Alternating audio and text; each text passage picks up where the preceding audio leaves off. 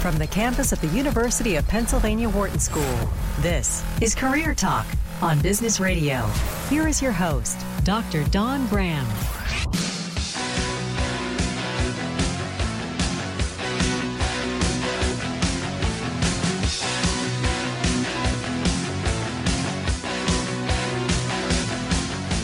And welcome to Career Talk, your career insider here on Business Radio. We are powered by the Wharton School, and we are on Sirius XM Channel 111. Hey, if it's Thursday at noon Eastern Time, we are live and taking your calls right now.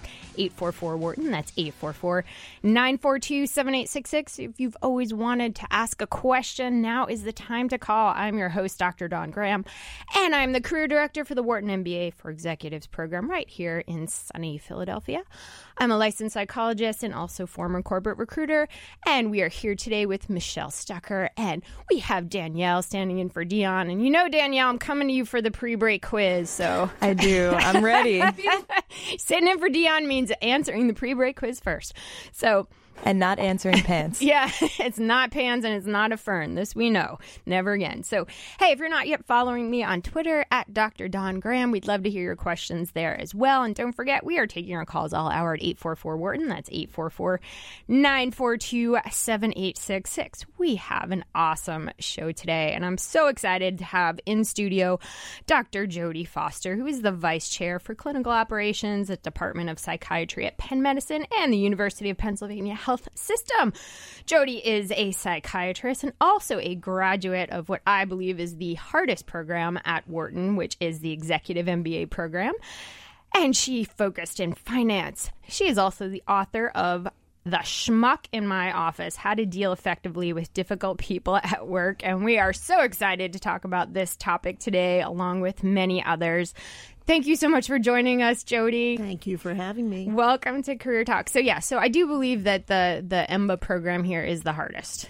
Cool. And I mean, that's good to know. Yeah, now that it's over. Yeah, now that you're done. Yeah. I mean, okay, you went to medical school. That's probably pretty hard too. Yeah, you know, the EMBA program was a lot more challenging than I expected it to be. Yeah, because you're working full-time. Yeah. You're taking a full-time course load in addition. You're trying to have a life, you know, maybe occasionally work out or shower. I mean, exactly. It takes a lot of time. Yep. So I'm so excited. I love your book, The Schmuck in My Office, and I'm so excited to have an advanced uncorrected proof, which I know you want to replace. Yeah, but, I do. But I love having that. Because here's the thing, we all work in places where there is, let's face it, a schmuck. In some of the cases, it might be us. Absolutely. So tell us how you came up with that title.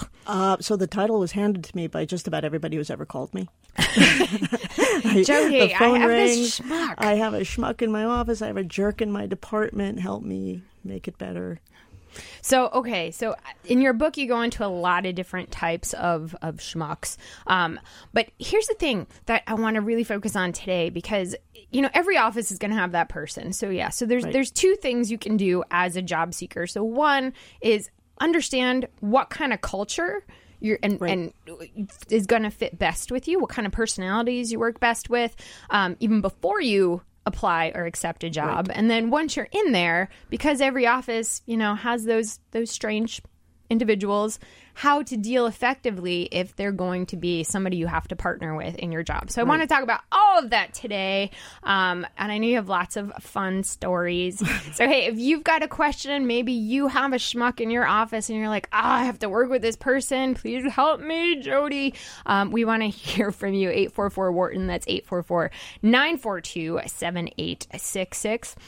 So let's start with just defining, culture. It's such a word that's thrown around, and, you know, what kind of culture do I want to work in? You know, what does that even mean? I mean, I guess I would understand it as the personality of the workplace. And, you know, in your list of things to think about as you're looking into new jobs, the better you know yourself, the better you're going to do. So if you've really taken the time to figure out the kind of personality traits that you're bringing to the table, you're going to be so much better suited to determine where you're best placed. Yeah, and I think a lot of people get drawn in by, like, the Googles and, like, you know, because we hear it's a great culture. It seems like a great culture because there's pinball machines in the lunchroom or whatever. But, I mean, what people don't understand is that the reason they serve Thanksgiving dinner at Google is because you're working on Thanksgiving. And that's, you know, so, I mean, there's kind of that stuff that's sensationalized, but you're not realizing that they have pinball machines and sleep pods and all these things because you're there 24/7. Right. And that is a different type of situation than a 9-to-5 job. Absolutely. So, so it is a collection of personalities. This is what the culture of an organization is. So how, where do you start when you're thinking, what environment is going to suit me? Well, like I said, the better you know yourself and your likes and dislikes, the better you're going to be able to make choices. So, like you take the newer office environment where it's kind of office without walls and free movement, and a lot of people are really uncomfortable with that. Open environment. Yeah. Yes. And, as an introvert, I am very uncomfortable with that. Exactly. And so you might know going in that that's not going to be something for you. I actually recommend, and this is what I did when I was deciding what kind of doctor I wanted to become, I just listed out how I wanted my days to look. Again, as a physician, was I going to become a surgeon or was I going to become a psychiatrist or something else? Did I want to stand all day? Did I want to round and talk about things all day, or did I want to get the job done and keep moving? The more you know about what you're going into, the field you're going into, and how the day is going to go, because at the end of it all, a career is a collection of these days. Mm-hmm. And, you have to really be able to predict what is going to keep it interesting for you. So step one, you figure out what you want to do and you figure out maybe the industry. And then you say, okay, within that realm, what type of environment do I want to work in? So you've already mentioned some people like working from home, or some people think it'd be great to work from home because I can do my laundry while I'm on a conference call and this and that. But then you're like, oh my God, I'm so lonely. Right. Some people love a lot of structure in their day and some people absolutely can't stand structure. So, and I when I'm giving talks, I usually reference, the decision I was making when I was deciding what kind of school to send my son to. Do I send him to a Quaker school? Do I send him to a military school? They're two very different cultures. And, each one is perfectly legitimate. But which culture is the one that I want to develop in my kid? Mm-hmm. And it's these kinds of questions over and over and over again when you're deciding where to place yourself in your life and in your career. So we're going to go to Evan in New York. Evan, welcome to Career Talk. What's on your mind today? Hey, I just wanted to comment on this idea of corporate culture. Yeah. I've been in management in the solar industry. We'll call it the solar coaster. And my last big company I worked for had a, quote, great culture. Barefoot in the workplace, frisbees are flying, beer in the cubicle during the day. You said workplace, right, Evan? So you think that's a fantastic culture. The problem is that company could not hire fast enough in the good times and could not fire fast enough in the slightest downturn in the market, which there were several. So did you join this company, Evan, for that barefoot frisbee flying beer partying culture? Not at all. I'm not at all. In fact, and my point here is that give me a company that has a responsible management team and has some clue as to sustainability, because at the end of the day, all that frisbee flying and beer drinking doesn't do you a darn bit of good when you're out on your keister after 6 months, because the company just does not know how to manage the ups and downs in the market. Yeah, Evan, I think you make a great point. Something we were talking about a few minutes ago is that, people get drawn in by this Google-esque culture, and not to pick on Google, but there are a lot of these startups that have this, hey, come here, you don't have to wear shoes, you might get hit in the head with a frisbee, but it's all cool because we have great medical benefits and everything. So, but then you get there and you're like, okay, my boss is absent, or I don't know what I'm supposed to do, or, all of these things going on. So, and again, in the world of making your own decisions. So part of what you're saying is give me a more stable company. Mm-hmm. I'm attracted to the newness of a startup, but, at the end of the day, I'd really like some stability. So, yeah, I totally agree with you, Evan. I think you have to look at what works for you. And for some people, maybe they like that environment, but for you, that's not going to work. And I think barefoot for me wouldn't work either. I'll have to tell you, Evan, I'm a germaphobe, and I'm thinking walking around barefoot at work is not... Well, it didn't work for the 800 people they fired over the last 14 months also. So, give me some sustainability. And secondly, let's try to have a humanist, fun culture. But first and foremost, let's have some responsible leadership. Mm-hmm. Yep. So, and I think that's one of the things that Jody, that kind of you're talking about too, is figure out what you want. And yeah, that sounds great, but that sounds great for a picnic on the weekend to me. Right. It doesn't sound like the type of work environment that I necessarily want to be in. So you talk about getting to know yourself, but then I'm just thinking about Evan going in and interviewing at this company. I mean, I'm sure there were Frisbees flying in his head and he's thinking, what is this? How do you start to understand what the culture is like before you even get there? Yeah, I mean, you take cues from your environment. It's usually not that blatant, I would guess. It's usually not that blatant, but I mean, a great example, I'm sorry to keep deferring to medicine, but a great example in medicine is, certain types of surgeries, for example, seem incredibly exciting when you're doing it for the first time.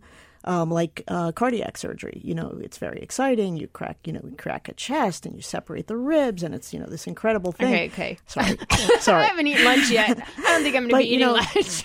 But if you look at it and you're forward thinking, there's not a tremendous amount of innovation or tech in that field. And again, thinking 20, 30 years later, the same operation over and over and over again, the same, it's like eating a peanut butter and jelly sandwich every single day. It can get tired. Mm-hmm. So in the world of knowing yourself, it's not just knowing your personality, it's knowing what's going to stay fresh for you over time. Mm-hmm. Yep. And Evan, thank you for giving us a call on Career Talk, because I think you bring up this good point. Part of me wonders if some of these cultures that they put forth, like the Frisbee throwing, beer flinging, I know, like, don't you want a beer keg right toss, now? Yeah, keg toss. Are just a cover for maybe an organization that doesn't have their stuff together. I don't know, not necessarily, but it sounds like in Evan's case, that was a thing. Like, come join us, we're really fun, but we look at the books and we don't have anything. Right. It's also sort of predetermining that a lack of structure is going to be the most fertile ground for creativity. And again, if you know yourself and how you function well, you will be able to say, no, actually, I really do best in a dark corner by myself for a few hours. Mm-hmm. Hey, if you've got a comment on culture and what it means to you, or if you've been in a bad culture, one you thought was great but turned out to kind of go the road that Evan just talked about, we'd love to hear from you. 844-WHARTON. That's 844-942-7866. I'm your host, Dr. Dawn Graham. You're listening to Career Talk, and we are here with Dr. Jodie Foster, who is a psychiatrist and MBA, who is taking all of these ideas of different personalities and bringing them into the workplace. We're using that today to talk about culture and how do you end up in a culture. At the end of the day, Jodie, it's how do you end up in a culture where you can be most productive? Right. And for each person, that's going to be different. Like you were talking about, is a military culture is very different, for example, from a corporate culture, where in a military culture, you're kind of given your orders, there's very regimented structure in it. And that might work great for some people, but other people may say, no, I need the autonomy. Absolutely. So some people have real trouble with authority. Some people have real trouble with feeling like their ability to be creative is squelched. And, that has to be taken into consideration when you're deciding where to place yourself. Okay, so let's talk about how you dig into culture when you're looking at organizations to apply to. I mean, when you walk into the interview, I'm sure there's things you can look around and see, but what are some of those specifics, Jodie? Right. Well, I mean, I think that an interview is a really difficult spot. You can ask questions, but you're getting the opinion of the person interviewing you. Now, if you're getting a series of interviews and everybody's saying the exact same thing, that's very helpful. But, just as I would suggest in the book, in terms of individual personality, that we look at ourselves and what our traits are. I think, and that before we get angry at someone for acting in a way that we don't particularly like, I ask people to step back, take a look, and take the whole picture in. And I think that that's exactly the same in terms of the workplace. So if you go into a place and it's all cubicles in the middle of the room and no windows, that's a piece of information. And if you go into another place, and as we just said before, it's all Frisbee throwing and beer drinking, that's another statement.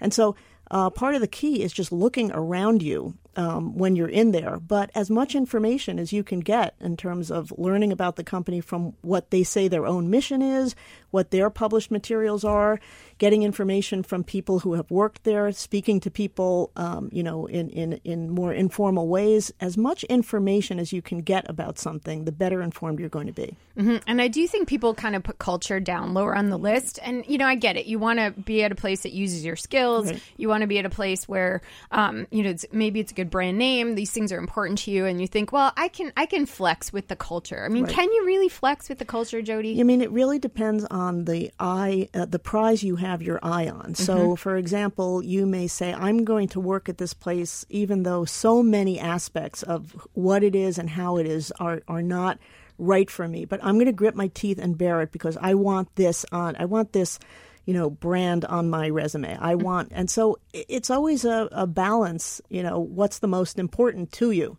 And if it's pretty clear to you that there are things that you don't particularly like, but you can tolerate because the larger issue is that you want something else, well, then great. So yeah, you can definitely flex yourself for a short amount of time. It's kind of like values. You can definitely, like when you're going to school, you're working full time and you're thinking, well, yeah, I'd like to work out or I'd like to do these things or go to the opera, but I know for these 2 years I'm going to have to curtail that. Shelf, right. Exactly. But it's a finite amount of time. You cannot do it forever. Otherwise you get burned out and go psycho like some of the people in your book. Well, some of the people that I see in consultation are people who really are unhappy where they are, but they are so tied up in the credential of where they are that they feel that they can't move because it would be in some way devastating. And sometimes all I have to do is kind of get them to the point of seeing that being happy where they work is going to make them more productive, more able. And I got to tell you, it's the people who I've often helped leave an organization that are the ones that call back 5, 6, 7 years later and keep thanking me. So I've got a couple of questions that I like to ask in an interview about, kind of getting to know the culture. And hey, if you're listening, we're taking our calls at 844-WHARTON. That's 844-942-7866. If you have some great questions that you asked during an interview to find out about the company culture, and maybe you're a recruiter or hiring manager, and you've heard some great questions that you think would help listeners, we would love to hear them at 844-WHARTON. That's 844-942-7866. Or you can tweet at Dr. Dawn Graham. So a couple of the ones that I really like is, I should say, let's talk properly here. May I speak with a few of your veteran employees and new hires? And I mean, this is kind of basic. You would think in an interview you'd be meeting some of these people, but it doesn't always happen enough. I've had candidates who said they've asked that question and were told no. Yeah. And I'm like, wow. So this is a team you're going to be working with. And that right there is a red flag. Yeah, but think about it on the other side. You're seeing somebody for the first time and you're setting them up for your kind of screening interview. And then they say, well, let me speak to your veterans. And they might say, no, I don't even know if I want you at this company yet. So there's timing. There's always two sides to that. But of course, at the end of the day, being able to speak to as many people as possible with as many perspectives is absolutely going to be helpful. And it all goes into gathering as much information as you can. Yeah, not to mention if you're networking in, you would know some people who work there. Right. Get that insider information. So this one I've heard before, but I like, if you're going to give public tours of the company, what stops would you make? On the tour. That's kind of interesting. Obviously, that applies to certain environments, maybe over others. Right. What's one thing you could change about the company if you could? I like that one question. too. Yeah, and that's a really good question. That's dependent on person. Right. But I think you're going to find out a lot. Yeah.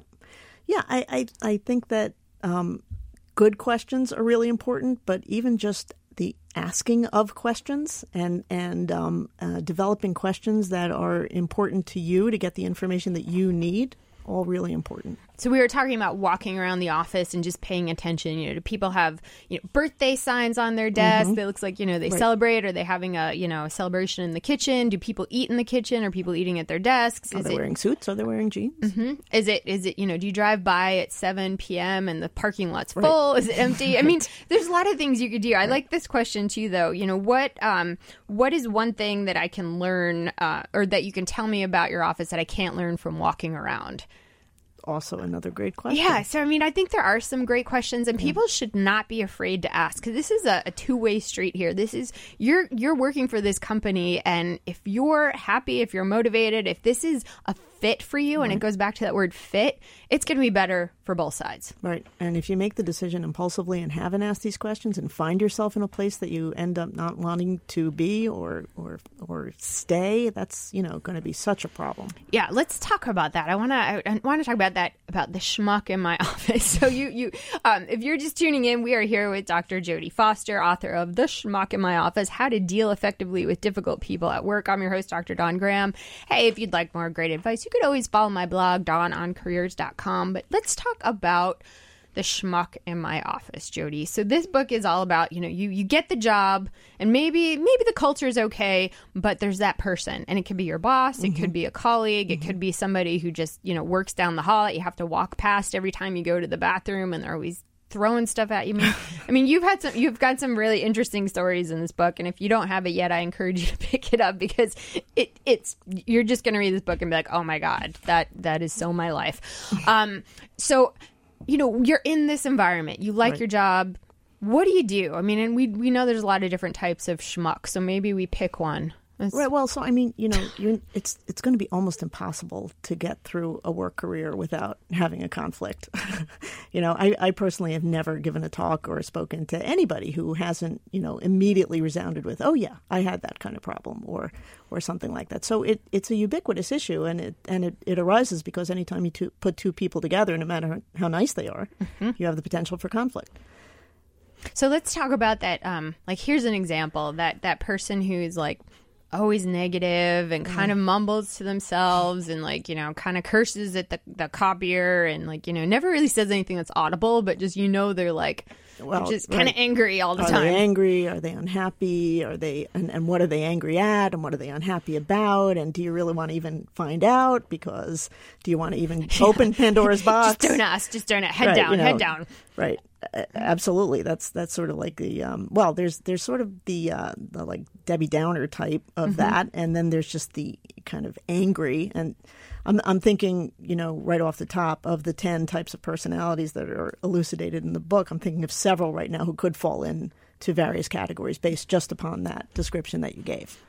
So you have this negative person and you have to work for them. And if those of you listening, you have a specific example and you want Jody to seek and destroy, diagnose and conquer, that's what we're here for all hour. 844-WHARTON, that's 844-942-7866. How to work better with that schmuck in your office. So here's what I tend to do. I tend to avoid that person because I just I don't want that blob of negativity on me. And it does have this tendency to stick to you. Well, and you don't know what's driving it exactly. And you don't know whether it's an issue of that if you're walking on eggshells because you don't want to set something off, or you don't want to say the wrong thing because you don't want to get them angry or more unhappy because you really don't know what's going on. You really don't know the lay of the land. And so I guess my best advice is when interacting with such a person is to have sort of very boundaried and discreet interactions until you get a better sense of what is driving that negativity. And when you get a better sense of, what bucket that negativity is sitting in, then you'll have a little bit more information on how to otherwise strategize in terms of dealing with them. And I think it's kind of a strategy for these individuals because they recognize that you're not going to ask them a question, you're not going to ask them to do something because they're sort of repelling you. Right. And so here they are, just getting away with doing nothing, and then that gets other people angry and all this stuff. So it's like, and some people are doing that and they really don't necessarily have awareness that they're doing it, and when you ask them about it, they'll tell you that they really don't understand why people don't talk to them. Because you talk to yourself and you sound mean and angry. So that's the thing then. Should you just bring it up? Or, Well, again, like I said, when if you're talking about somebody who is mumbling angry material under his or her breath, in the corners of the room, you really don't know what you're dealing with. Are you dealing with someone who might actually have major mental illness? In which case, no, I don't think you go up and say, "Hey, why are you talking to yourself?" That could be a big mistake. But if it's someone who's just cursing under their breath and that still falls in. But if it's somebody who's just negative and always seeing the negative side of things and always complaining, that'll never work. We've already tried that. Right. I don't know why we have to do that. Right. From what you're describing right now, that is something that I'd say, at some point, I might say, everything that I bring up, you tell me isn't going to work. So maybe you can help direct me towards the things that you think might work so that I know where to direct my efforts. That could be pretty disarming. And again, hopefully get a different answer out of that person. Yep, or maybe lithium in the water. That's option number 2. Hey, if you're just tuning in, you're listening to Career Talk on Sirius XM Channel 111. I'm your host, Dr. Dawn Graham. We're here with Dr. Jody Foster, psychiatrist, Wharton MBA and the author of The Schmuck in My Office, How to Deal Effectively with Difficult People at Work. Hey, I know we all have those difficult people at work, so if you have a fun story or you're dealing with that right now, whether it be a colleague or a boss, and you want to find out how you can make this a better partnership to make your life easier at the end of the day and stop having to go home and drink that bottle of wine, we want to help you here on SiriusXM 844-WHARTON. That's 844-942-7866. But right now, we are going to go to our pre-break quiz. Quiz? There's a quiz? Okay, this one's a little bit morbid, but I know Jody can handle it, which is why I picked it. Okay. Am I being quizzed? No, you're not being quizzed. Cool. You don't have to answer. Okay. This is for the listeners, so yep. All right. Aside from traffic accidents while commuting, falling from heights is the number one cause of death at work.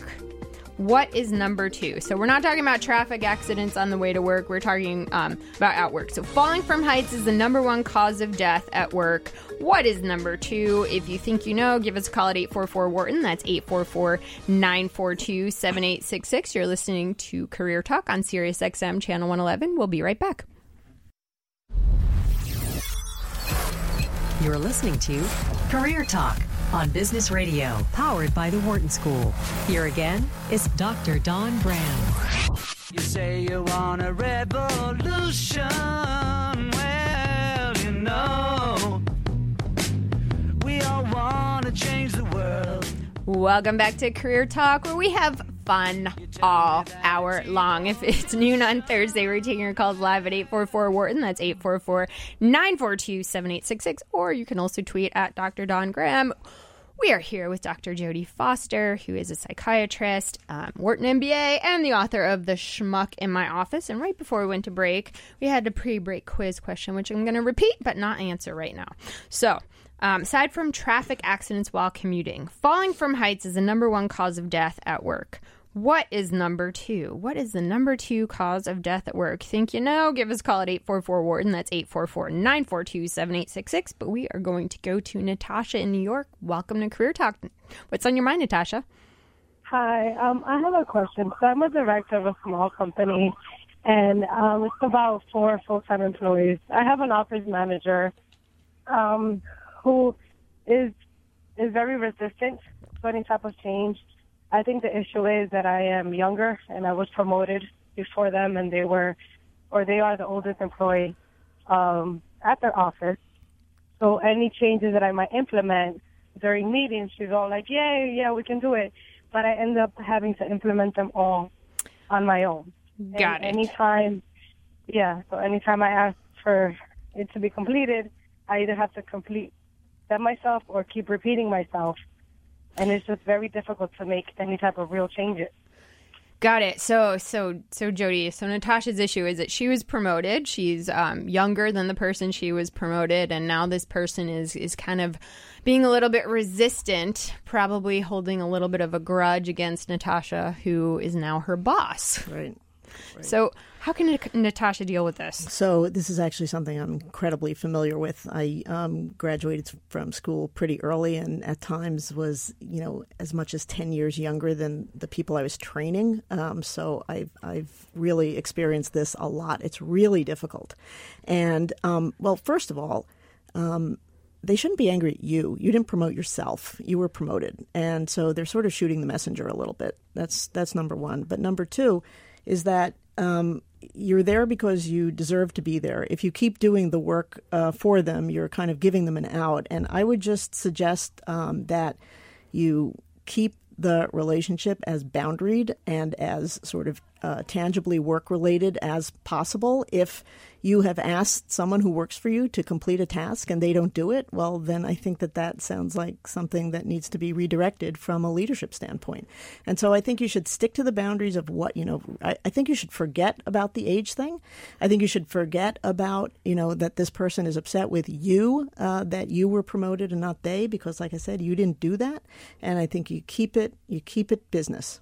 So, Jody, would you recommend that Natasha actually like sit down and have kind of a performance conversation with this individual? Because it sounds like I'm guessing, Natasha, that this has been going on for a little while. So, of course, the employee now is used to the fact that she can get away with things, right, and doesn't have to do them. So now she's gotten used to this. Right. I would redirect it, a couple of times, but I would, begin to write this down so that when you do sit down with the person, you can say, look, this is what's been going on. You're not, meeting my expectations in this particular area. And chances are, as soon as you sit down with them, there will be a explosion of, well, blah, blah, blah, blah, blah. You're so much younger. I should have been, who knows what's going to come out. But that at least will open up a direct conversation that you can have. And then together, perhaps you can lay out the rules of engagement that are going to work for you and your working relationship together. Mm-hmm. And Natasha, I'm gonna suggest you do this over lunch. Start out with all right, let's kind of turn over a new leaf. Let's go to lunch. Let's get out of the office if you can do that. Sit down, have a conversation, because I feel like one of the things you both want in finding that common ground is you both want to have a pleasant work environment. You both want to be productive. You both, hopefully enjoy what you do, and you want to be successful. So find that common ground over lunch and then talk about how can we do this differently? Because I agree with Jody, if you continue to let this behavior go on, she's going to be very happy to continue to allow you to do all the work. I mean, why wouldn't you? So good luck to you, Natasha. Thank you for giving us a call on Career Talk. This is a tough situation, and I know a lot of our listeners are dealing with this. So, hey, if you've got great tips that have worked for you and would like to share your advice, we'd love to hear from 844-WHARTON. That's 844-942-7866. And we're going to go to Melissa in California. Welcome to Career Talk, Melissa. What's on your mind today? Hi, I just have a really quick question. I am working at an ad agency I just finished college, and it's my first year out of college. And I am trying to progress from a certain department to another department. And I've already had the mini conversations with the heads of the department that I want to transfer into. I just want to know what the appropriate time frame would be as far as putting more pressure or, hinting at it again. I just don't want to be I want to be persistent, but I also don't want to be annoying. Right. So you've been there less than a year, Melissa? Yeah, I've been there about 10 months now. Well, you've done, first off, you've done the most important part that a lot of people overlook is actually putting it out there that you're interested in a promotion, that, here's my, my idea of my career progression. You've already started that conversation. So good for you. I think, too, we've been talking about culture today, and I think part of the answer to your question depends on the culture of the organization. I've worked at places that were incredibly strict, like accounting firms, where it's like you're going to put in your time, and there's a very strict way you're going to get promoted, and you know that up front. And then I've worked in places where, hey, somebody leaves, we need somebody to do the job. You've been doing a good job, so you go in. What is your performance feedback, Melissa? I mean, what type of feedback are you getting? I had my quarterly performance review a couple months ago, and they're super happy with me. And my manager was basically like, I think you could do anything here. It just depends on what you want to do and if you're the right fit and if they have the position available. So what is fueling your desire to change the section that you're in? I'm currently in business and legal affairs, and I would like to go into more of a producer role only because I work with the producers day in and day out, and I really love what they do way more than the admin work that I do. So when you had... I'm sorry, go ahead. Sure. No, I just feel like my skills better fit the skill set for a producer. When your boss had the performance eval with you and said you're doing great and you can do anything, was he saying you can do anything in any department, or was he saying you could do anything here in my section? No, basically anything in any department. Okay, so he was sort of opening the door that you could be anywhere that you want to be. So I guess one of the concerns I had was that you could conceivably reject the one department by jumping to the other. And, relatively new in the company, I didn't want you stepping on any toes. So it sounds like the door was open and you've spoken to both, at least the other side of it at this point. Is that correct? Correct. Okay. Yeah. So, Melissa, I know your question is what is the normal time frame, and I feel like there again just depends on the culture. There isn't a normal time frame, and it depends on your performance. It obviously depends on the market and the needs of the company. I think it's a great thing that your performance review went well. I think it's a great thing your manager is so supportive and feels like you're performing well. So I think, in terms of, you talked about you don't want to be a pest and keep pushing. I think the next best thing you could do is sit down with your manager and say, I'd love to, as I go into my second year here, I'd love to create a timeline of when you think it would be appropriate for me to move in this direction, and a strategy of how we're going to do that. So maybe you get some, small assignments that you add to your current job that can help you learn what you need to learn. Maybe you start meeting the people in that department. But I think the more specific that plan is and the more collaborative you are with your manager on the time frame, and that person can maybe hopefully introduce you to people in that new department, then you're both on the same page. So it's not about you being a pest. It's about you guys having a plan and sticking to that plan. So that would be our recommendations for next steps. Congratulations. Super excited. Your first job out of college sounds like you're nailing it, which means you've got a great future ahead of you. So, Melissa, thank you for giving us a call on Career Talk. Hey, we are taking your calls all hour at 844-WHARTON. That's 844-942-7866. I'm your host, Dr. Dawn Graham. We're here with Dr. Jodie Foster, who's the author of The Schmuck in My Office, which I have been just unable to put down. We're going to go to Mark in Indiana. Welcome to Career Talk. How can we help you today, Mark? Hi, how are you? Hey. So my question today is kind of based on, I'm a newly promoted supervisor. I currently work in the public safety sector of a hospital organization, and I have the least amount of time even at the company. I've only been employed by the hospital for 2 years, and I've already been promoted to a supervisory status, and the majority of my staff has been or is a lot younger than I am. I've currently, because I started off as a regular officer, of course, I have friends there. How do I differentiate the distance between friendship and the business relationship? Because now there is some tension there because I was hired above people that's been there for 5, 10, 15 years, and they have not moved at all. Ooh, good question, Mark. And this happens a lot, Jodie. I mean, you're friends with people, and then you get promoted, and now they're reporting to you, or you're at a different level, or maybe you're privy to information that they're not privy to. Worst case scenario, sometimes you have to fire them. Oh, yeah. So, I mean, that is, super uncomfortable, because we're talking about culture, and, one of the things that actually keeps people at an organization is having work friendships. Right. So having that kind of best friend at work, or those couple of friends at work, because obviously you want to enjoy the people you work with. So now this relationship has shifted for Mark.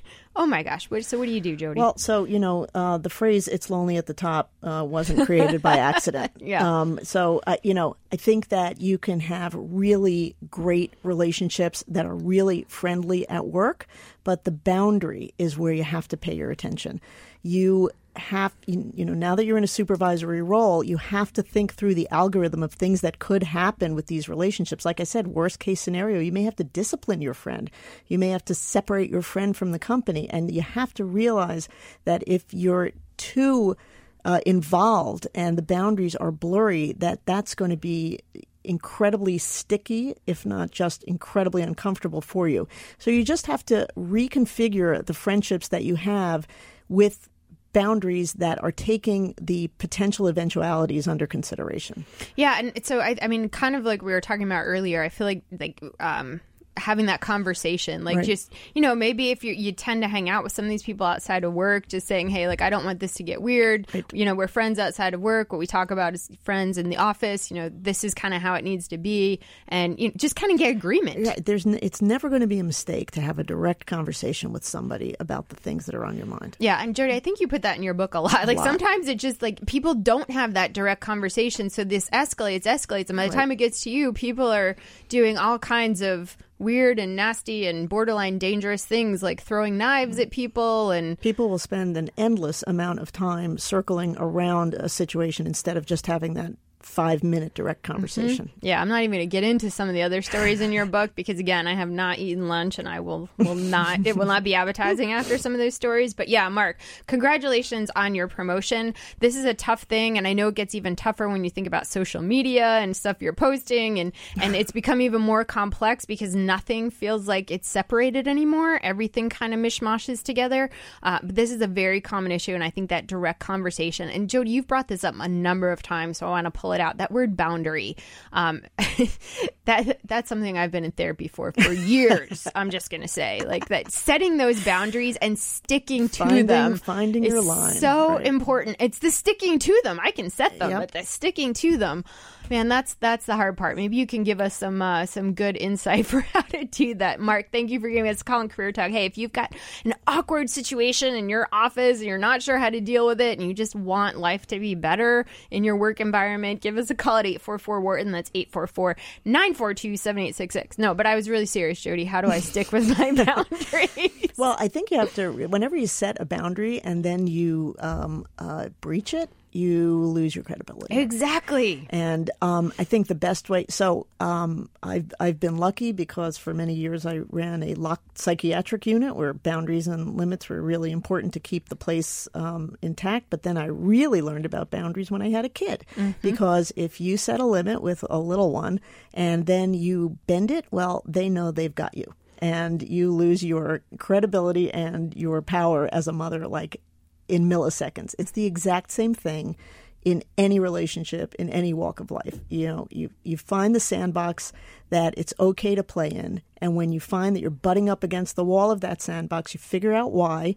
Is the boundary wrong? Does it need to be reconfigured? Well, that's fine. You know, reconfiguring a boundary is different than breaching a boundary. And but, you know, the more boundaried you can be in your relationships and the more clarity you can have on where you start and end, where your relationships start and end, where appropriate starts and stops, you're going to have a much better go of it. Yes, and I don't have a child, but I have a cat, and I've already ruined that boundary like 10 times over. So it's too late for us. But one of the things that I heard that really actually helps me is that it's kinder to set a boundary. Because I think sometimes we think, oh, I'm being mean. Like, I'm thinking about Mark, who just called in, and these are my friends. I don't want to be mean. I like them. But I think a lot of ways people appreciate it when they know where that line is and that you're going to keep it. So I constantly remind myself, it's kinder. It's kinder to keep this boundary. Well, number one, people don't want to get into these sticky situations because it breeds that discomfort that makes people not want to talk to each other in the first place. You know, so that makes things really tough when you're not clear. Hey, if you're just tuning in, we're here with Dr. Jody Foster, author of The Schmuck in My Office, How to Deal Effectively with Difficult People at Work. And hey, we should probably answer our pre-break quiz because it could really save a lot of lives, I think. All right. Aside from traffic accidents while commuting, that's off the list, falling from heights is the #1 cause of death at work. What is number 2? Danielle, standing in for Dion. So I was originally going to say heart attack. Oh, you can't change your answer. But you can't change your answer. I can't. That was doing okay, I'm changing my answer. And if I'm wrong, I'm wrong. But is it possibly electrocution by people having coffee near, like, electronics and spilling? Wow, you got really specific there, Danielle. So it's not a heart attack. It's much more likely to be electrocution from the coffee maker. So... So no, but that is I think with the Keurig now, the most offices have that's harder to do, but it's a good point to remember. Do not stand in water when there are open wires. I think that's a good... stop, drop, and roll does not apply. No. It's a good PSA, Danielle. So, Michelle, we're going to go to you. That was hilarious. That was pretty hilarious. The specifics. Now I feel like I need to get more specific. Well, it's a #2 killer, so it can't be that specific. It's not electrocution with coffee. Maybe it's electrocution with the printer. No, I'm just kidding. It's not electrocution. There's no electrocution going on. Okay, so actually, I got a text from our beloved Dion. Oh, Dion! And he's not here, so I'm stealing his answer. Oh, because I think it's quite good. Forklift accidents.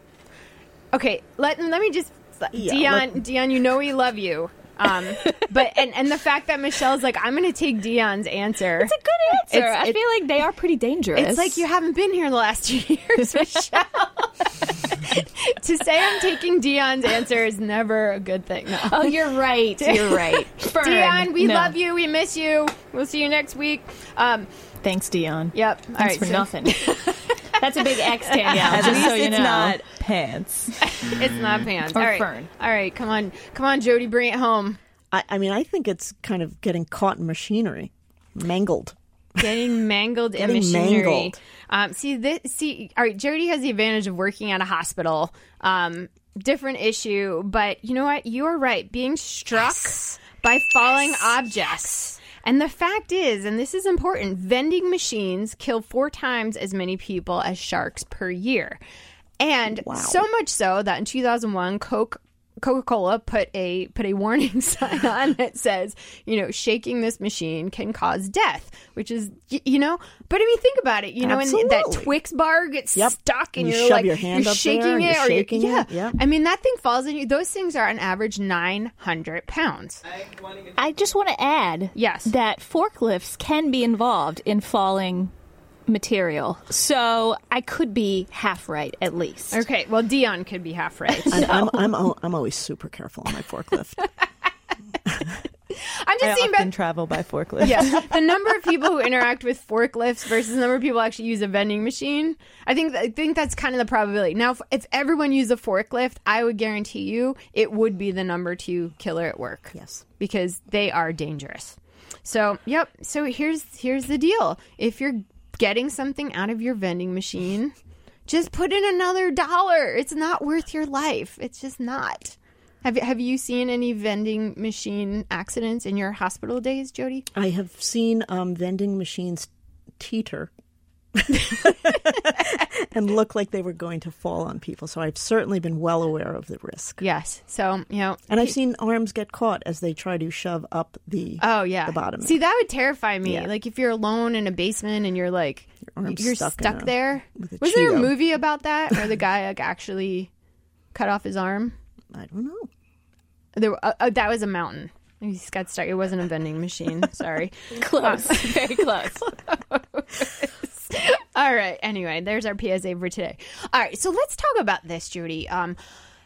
Here's the situation that I think a lot of people are in. You have that schmuck in your office, that awkward person, or that person who's complaining, or the drama queen, or whatever. Or aggressive, the angry, gossip, whatever. And the boss does nothing. Right. So they're aware of it.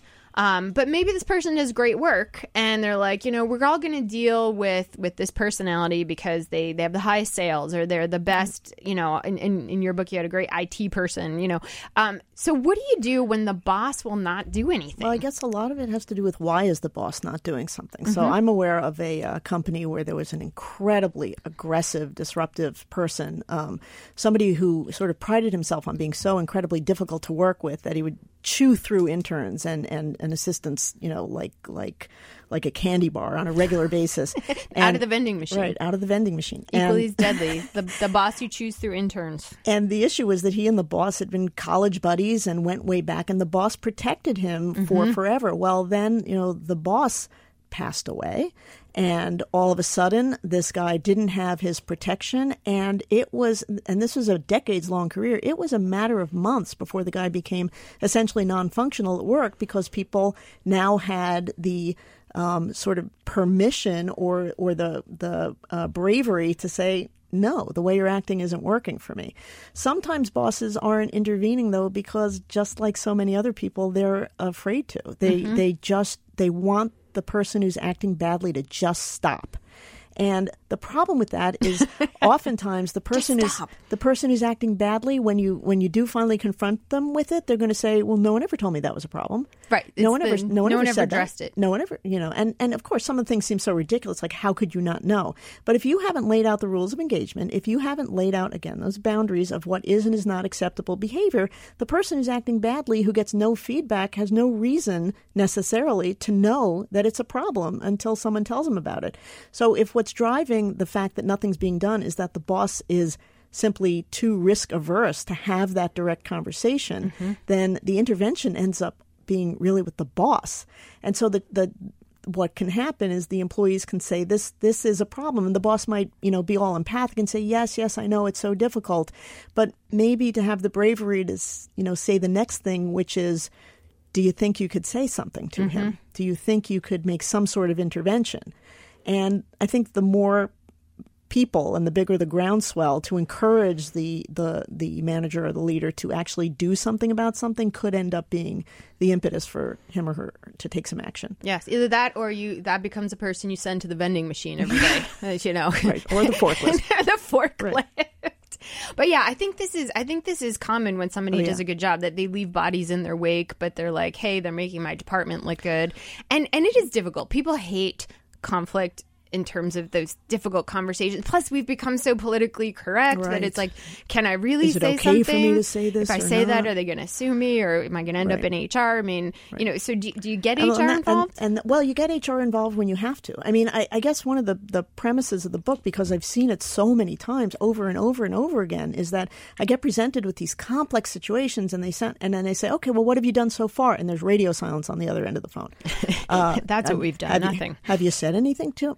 Silence, and so for a lot of people, just they call to say, again, the call is, I should have called you 10 years ago. I have the schmuck in my office, et cetera, and then I say, okay, well, what have you done? And absolutely nothing. And so the first step is to kind of turn them right around and send them back out, and to say, what you're doing doesn't work here. It's not okay here, and see how that conversation goes.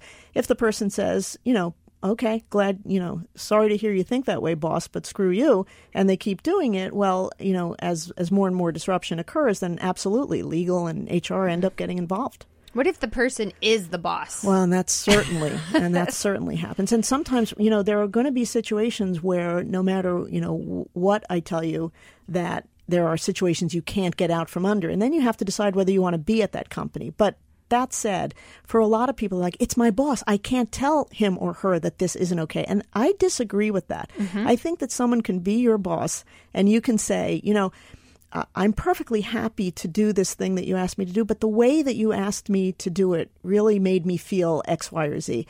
I mean, the boss may not, be receptive to it. He may not agree, or he or she may say, perfectly, I'm so sorry, I didn't mean to do it that way. But the point is, you've gotten it off your chest. That's, you're taking care of your own backyard there. You're taking care of your half of the relationship, and there's therapeutic benefit to that. And if the boss is like, well, too bad, it's my ship. Right. Well, and so sometimes people say it didn't work, and then they say, I shouldn't have said anything. But you know what? You'll find a lot. I think time, you have to give people time, because even if the boss says, screw you, it's my ship, I disagree. Chances are the next time they're about to do something like that, even despite themselves, they're going to remember that you said something that might change their behavior, even just an aliquot. An aliquot. And with time, that could add up. What is an aliquot? A fraction. A fraction. See?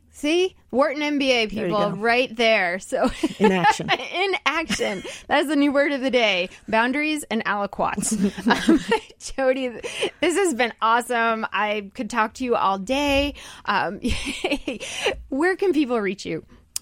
www.schmuckinmyoffice.com. Schmuck. No one had that website, huh? You got I somehow got it. Schmuck. Schmuck being SCHMUCK. That's a tough one to spell. Thank you so much. This has been awesome. Michelle and Danielle. No pre-break quiz answers today, but it has been a fun show as always. Hey, if you are looking for more great information, you can follow us at DawnOnCareers.com. I do a weekly blog, or at Dr. Dawn Graham. You have been listening to Career Talk on SiriusXM, and if you've not read it yet, you do want to get Dr. Jodie Foster's book, The Schmuck in My Office, How to Deal Effectively with Difficult People at Work, because there's no doubt in my mind that it will suck you in and you will learn a ton of ways to make your workplace so much happier. So, hey. Thank you so much. Yeah, thank you for being here. We really appreciate it. Thanks to our listeners and our callers. Always a fun hour. You've been listening to Career Talk on SiriusXM Channel 111. Definitely tune in to catch the replays and the podcasts. Dr. Dawn on Careers on iTunes and Google Play. And we will see you next time. Helping anyway.